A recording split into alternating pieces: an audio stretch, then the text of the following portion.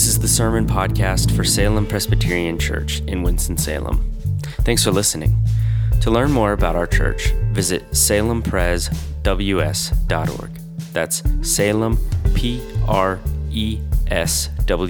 Presws.org. We believe preaching is best when experienced as part of the larger drama of God's people gathering. Something spiritually unique happens when God's people are together. We meet each Sunday to let the liturgy shape us, to hear preaching, and to take the Lord's Supper. And these acts are more robust when done together. Join us Sunday evenings at 5 p.m. in downtown Winston-Salem at 600 Holly Avenue.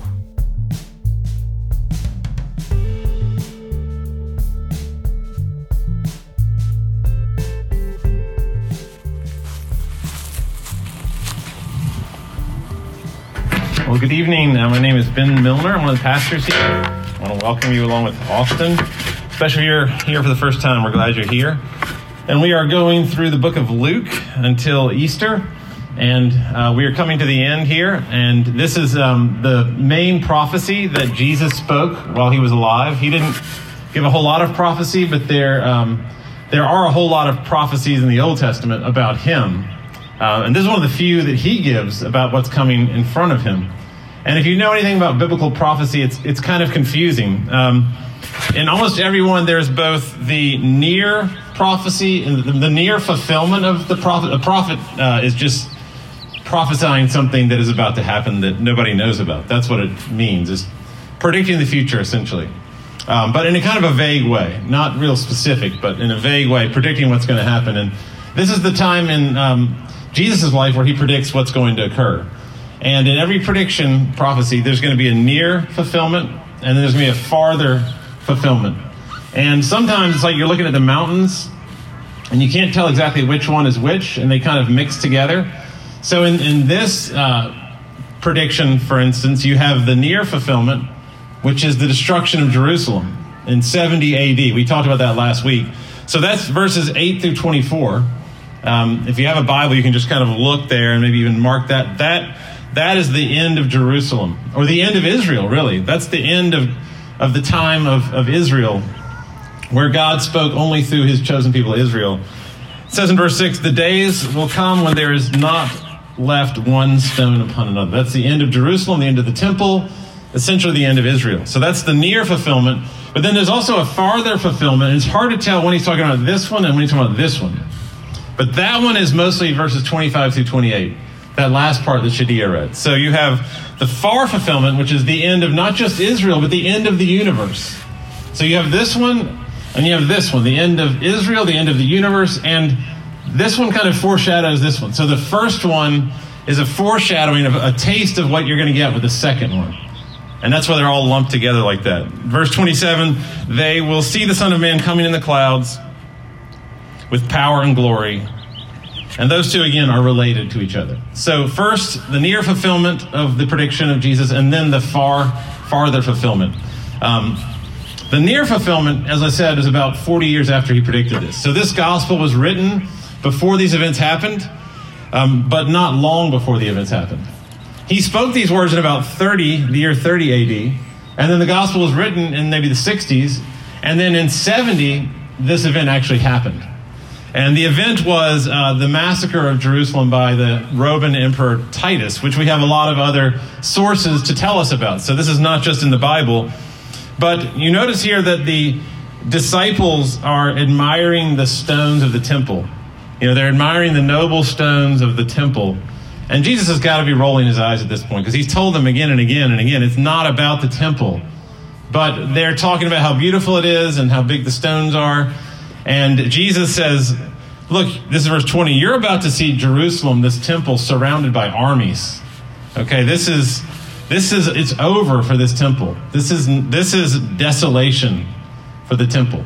It's not about the temple, guys. That's what he's telling them, that the temple is going to go down. In fact, Israel is going to go down.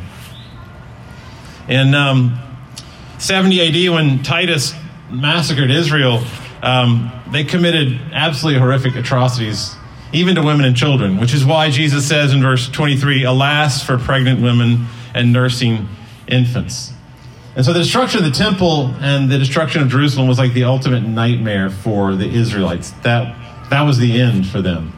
And then it actually happened 600 years earlier in the first destruction of the temple, when the Babylonian Empire came in and destroyed the temple and exiled all the Jews. And now 70 AD, you have the same thing happen. It's like PTSD for Israel. This is the same thing happening again. The same trauma that was experienced 600 years earlier is now being experienced in 70 AD.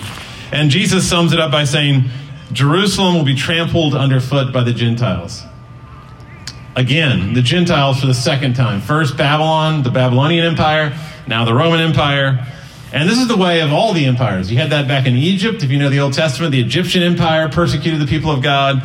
Then the Babylonian Empire persecuted the people of God. And now the Roman Empire is persecuting them. And every single empire is the same way.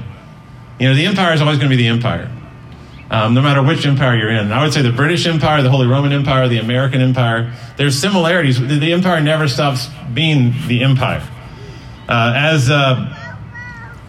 the character, the dwarf in The Lord of the Rings, his name is Gimli. If you know that series of books, at one point Gimli says, the arm of Sauron has grown long in our day, as he can draw down snow from the north and trouble us here 300 leagues away. And that phrase, the arm of Sauron has grown long, is a great depiction of the power of the empire. The arm of the empire has grown long in our day. And until Christ comes again, the violence of the empire will always continue to happen. Now, there's a Harvard philosopher named Steven Pinker that you might have heard of. He's an atheist, famous atheist, a very optimistic man. He wrote a book called Enlightenment Now. And he says, quote, by every metric of human well-being, the world is getting better.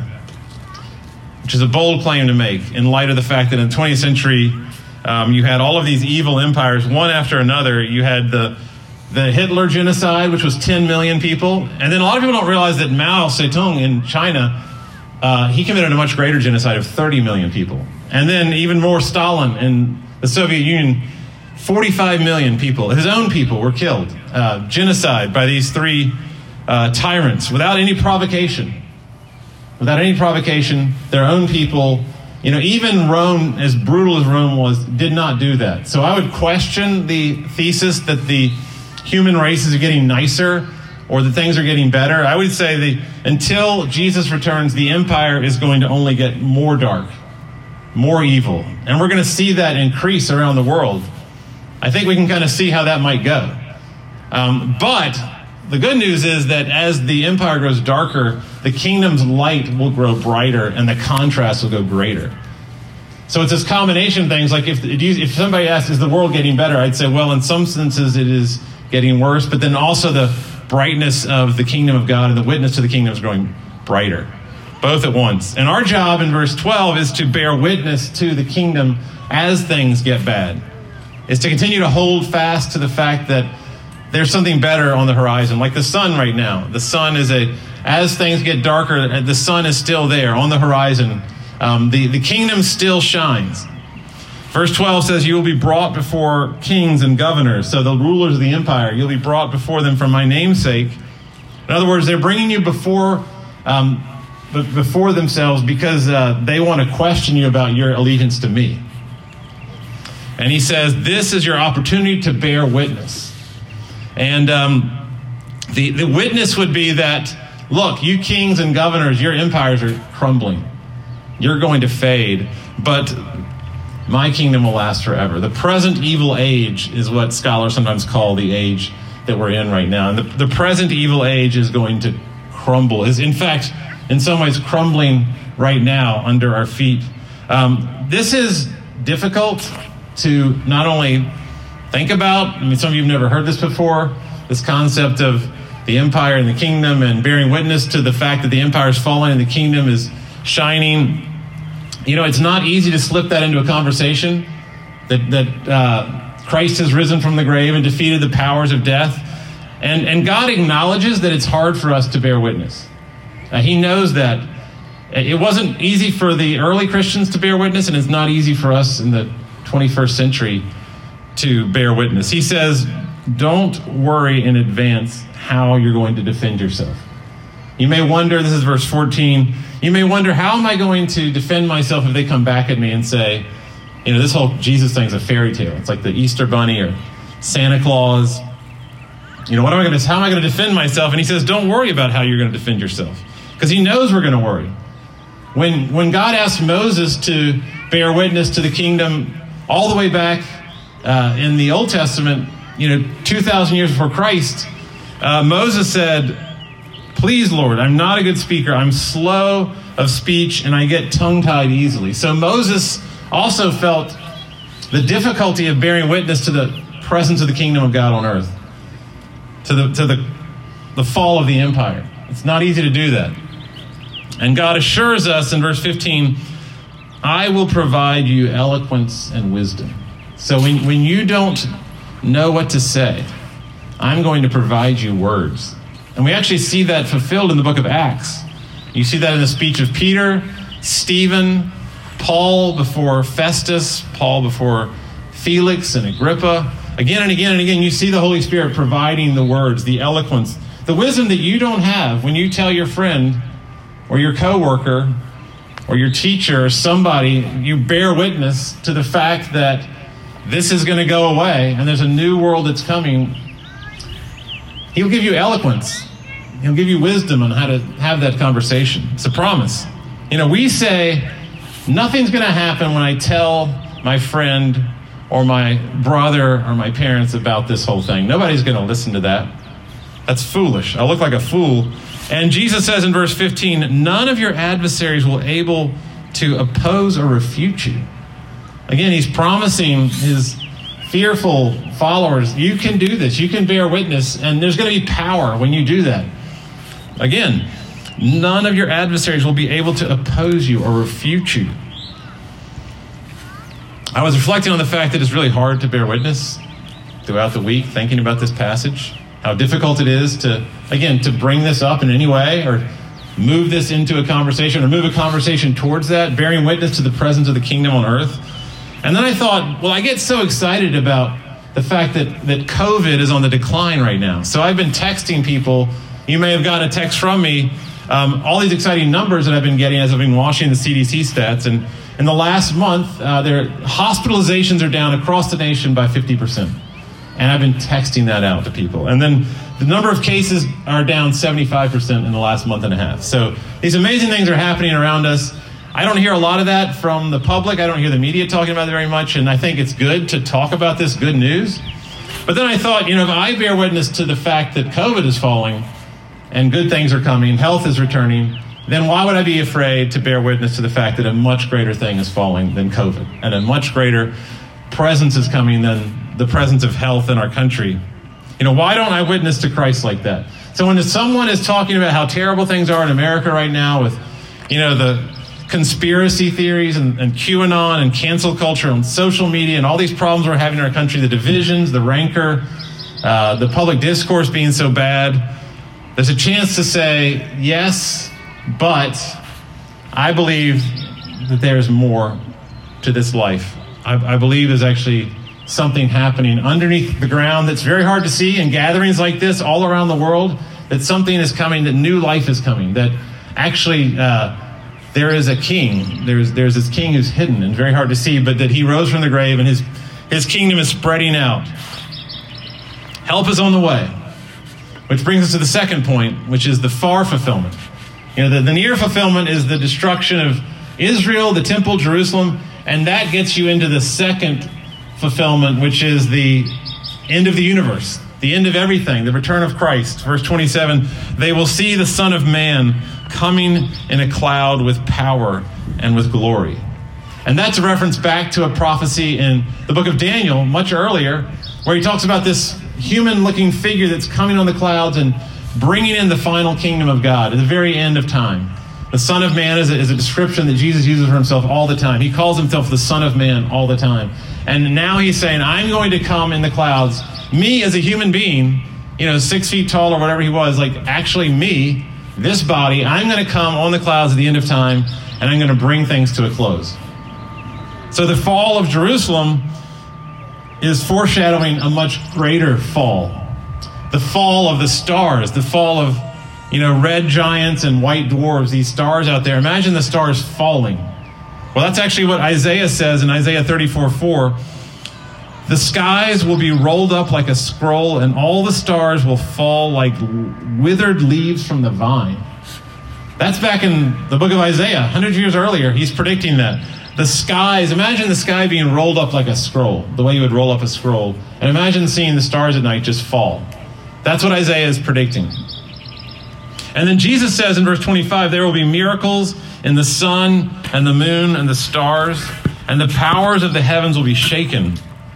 So he's talking about this cosmic cataclysm. This is not just Jerusalem anymore. This is the whole cosmos, the very fabric of reality being shredded. That's going to happen according to Christ. And I was a physics major, and I was an atheist when I was a senior at Wake Forest. And for me, that brain is still somewhere in there, and I have a really hard time with things like this in the Bible. I mean, this is really a big prediction. Like things like Noah's Ark and the sun standing still when Joshua fought. These are really difficult things for me to imagine, the story of creation. And this is really hard because what Jesus is saying is that nature is going to be rolled up like a scroll. And to me, as a scientist, I think of nature as just like always going to be the same and always has been the same.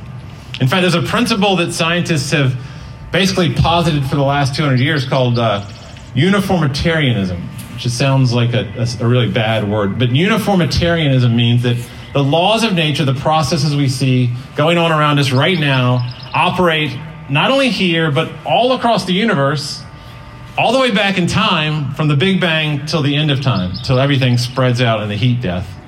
So uniformitarianism would say things can't change, the stars can't fall, the skies can't be rolled up like a scroll. And this is how science predicts things. This idea that the laws of nature will always stay the same. So, that people say that Miami is going to be underwater in 40 years. Some people say that. You just take the same laws that are going on right now and you extrapolate those out into the future, and you get Miami underwater in 40 years. And then another guy I saw said the sixth mass extinction on planet Earth will start in 100 years. So there have been 5 mass extinctions already. And based on plotting out the laws of science as they happen right now, what we see right now, that the 6th one of those will start in 100 years.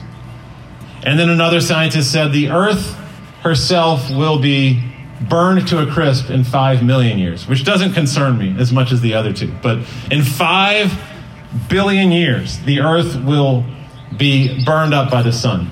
Again, uniformitarianism is based on how they get to those predictions. Or the universe will freeze to death in a trillion years.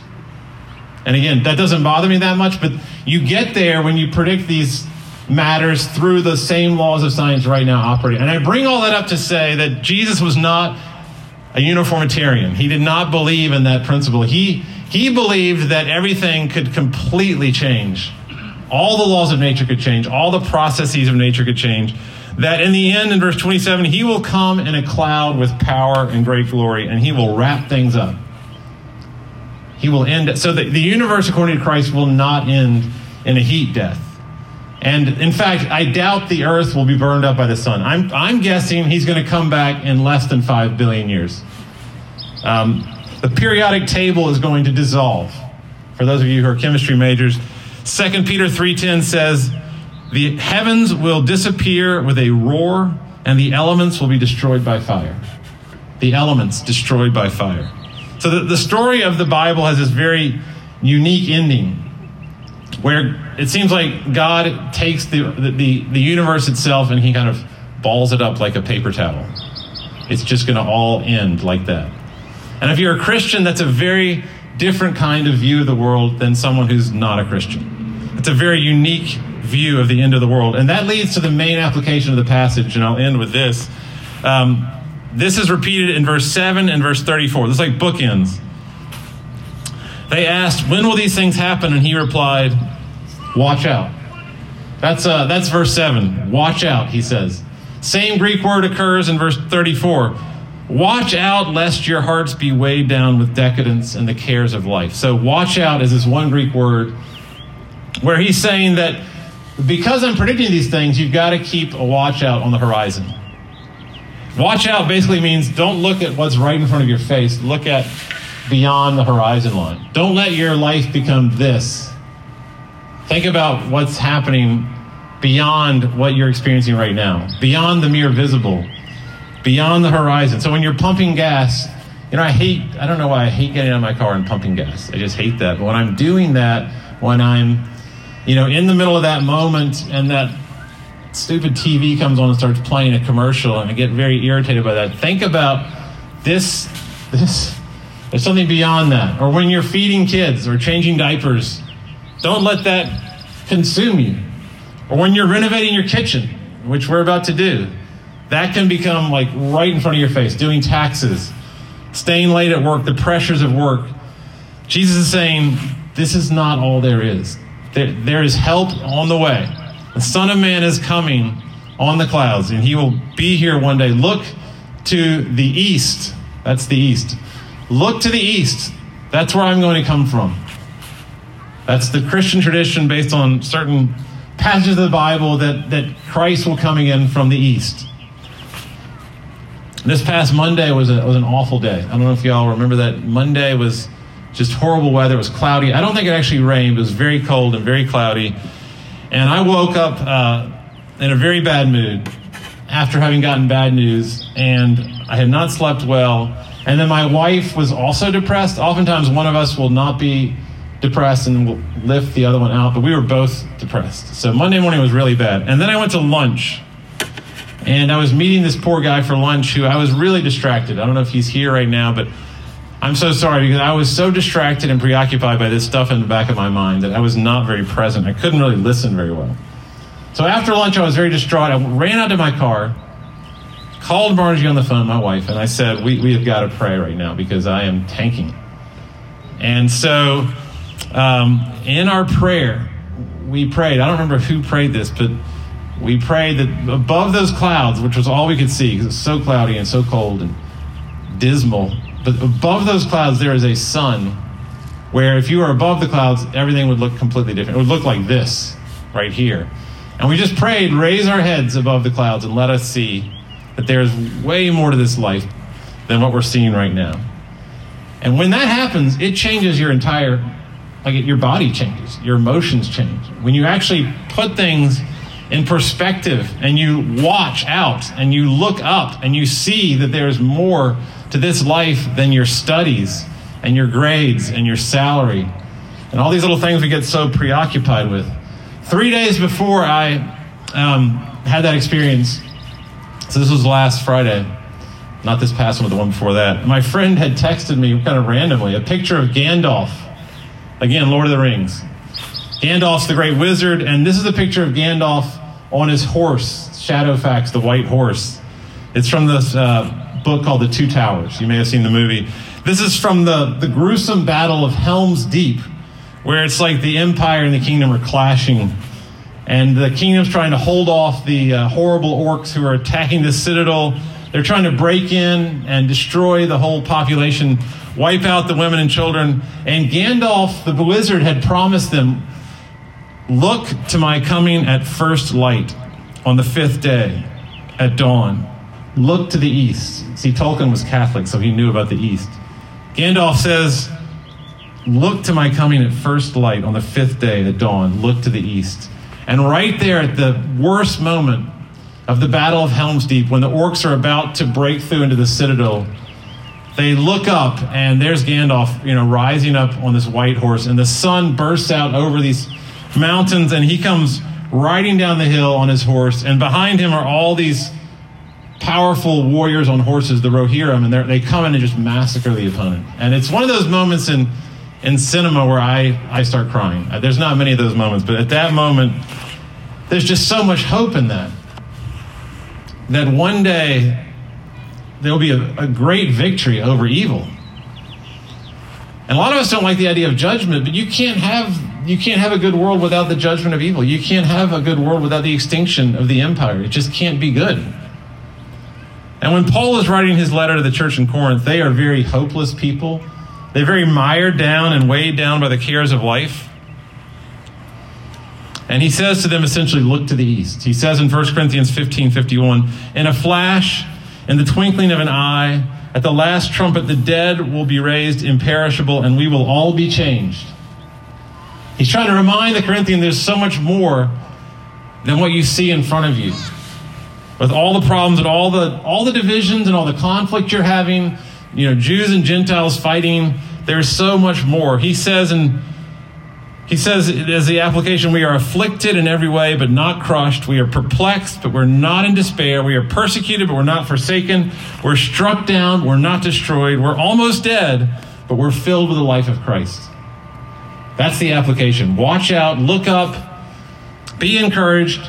Jesus does not promise an easy life. He says in verse 16, some of you they will put to death. So he doesn't pull any punches.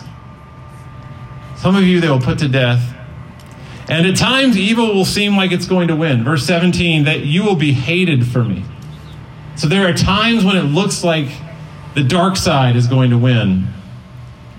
But then he promises a final victory. But not a hair of your head will perish. Obviously not literally. He's got to be talking about more than that. And I think what he's talking about is the final kingdom, eternal life. By your endurance, verse 19, you will gain your lives. You will have eternal life. Jesus said, I give them eternal life, and they will never perish, and no one can snatch them out of my hand.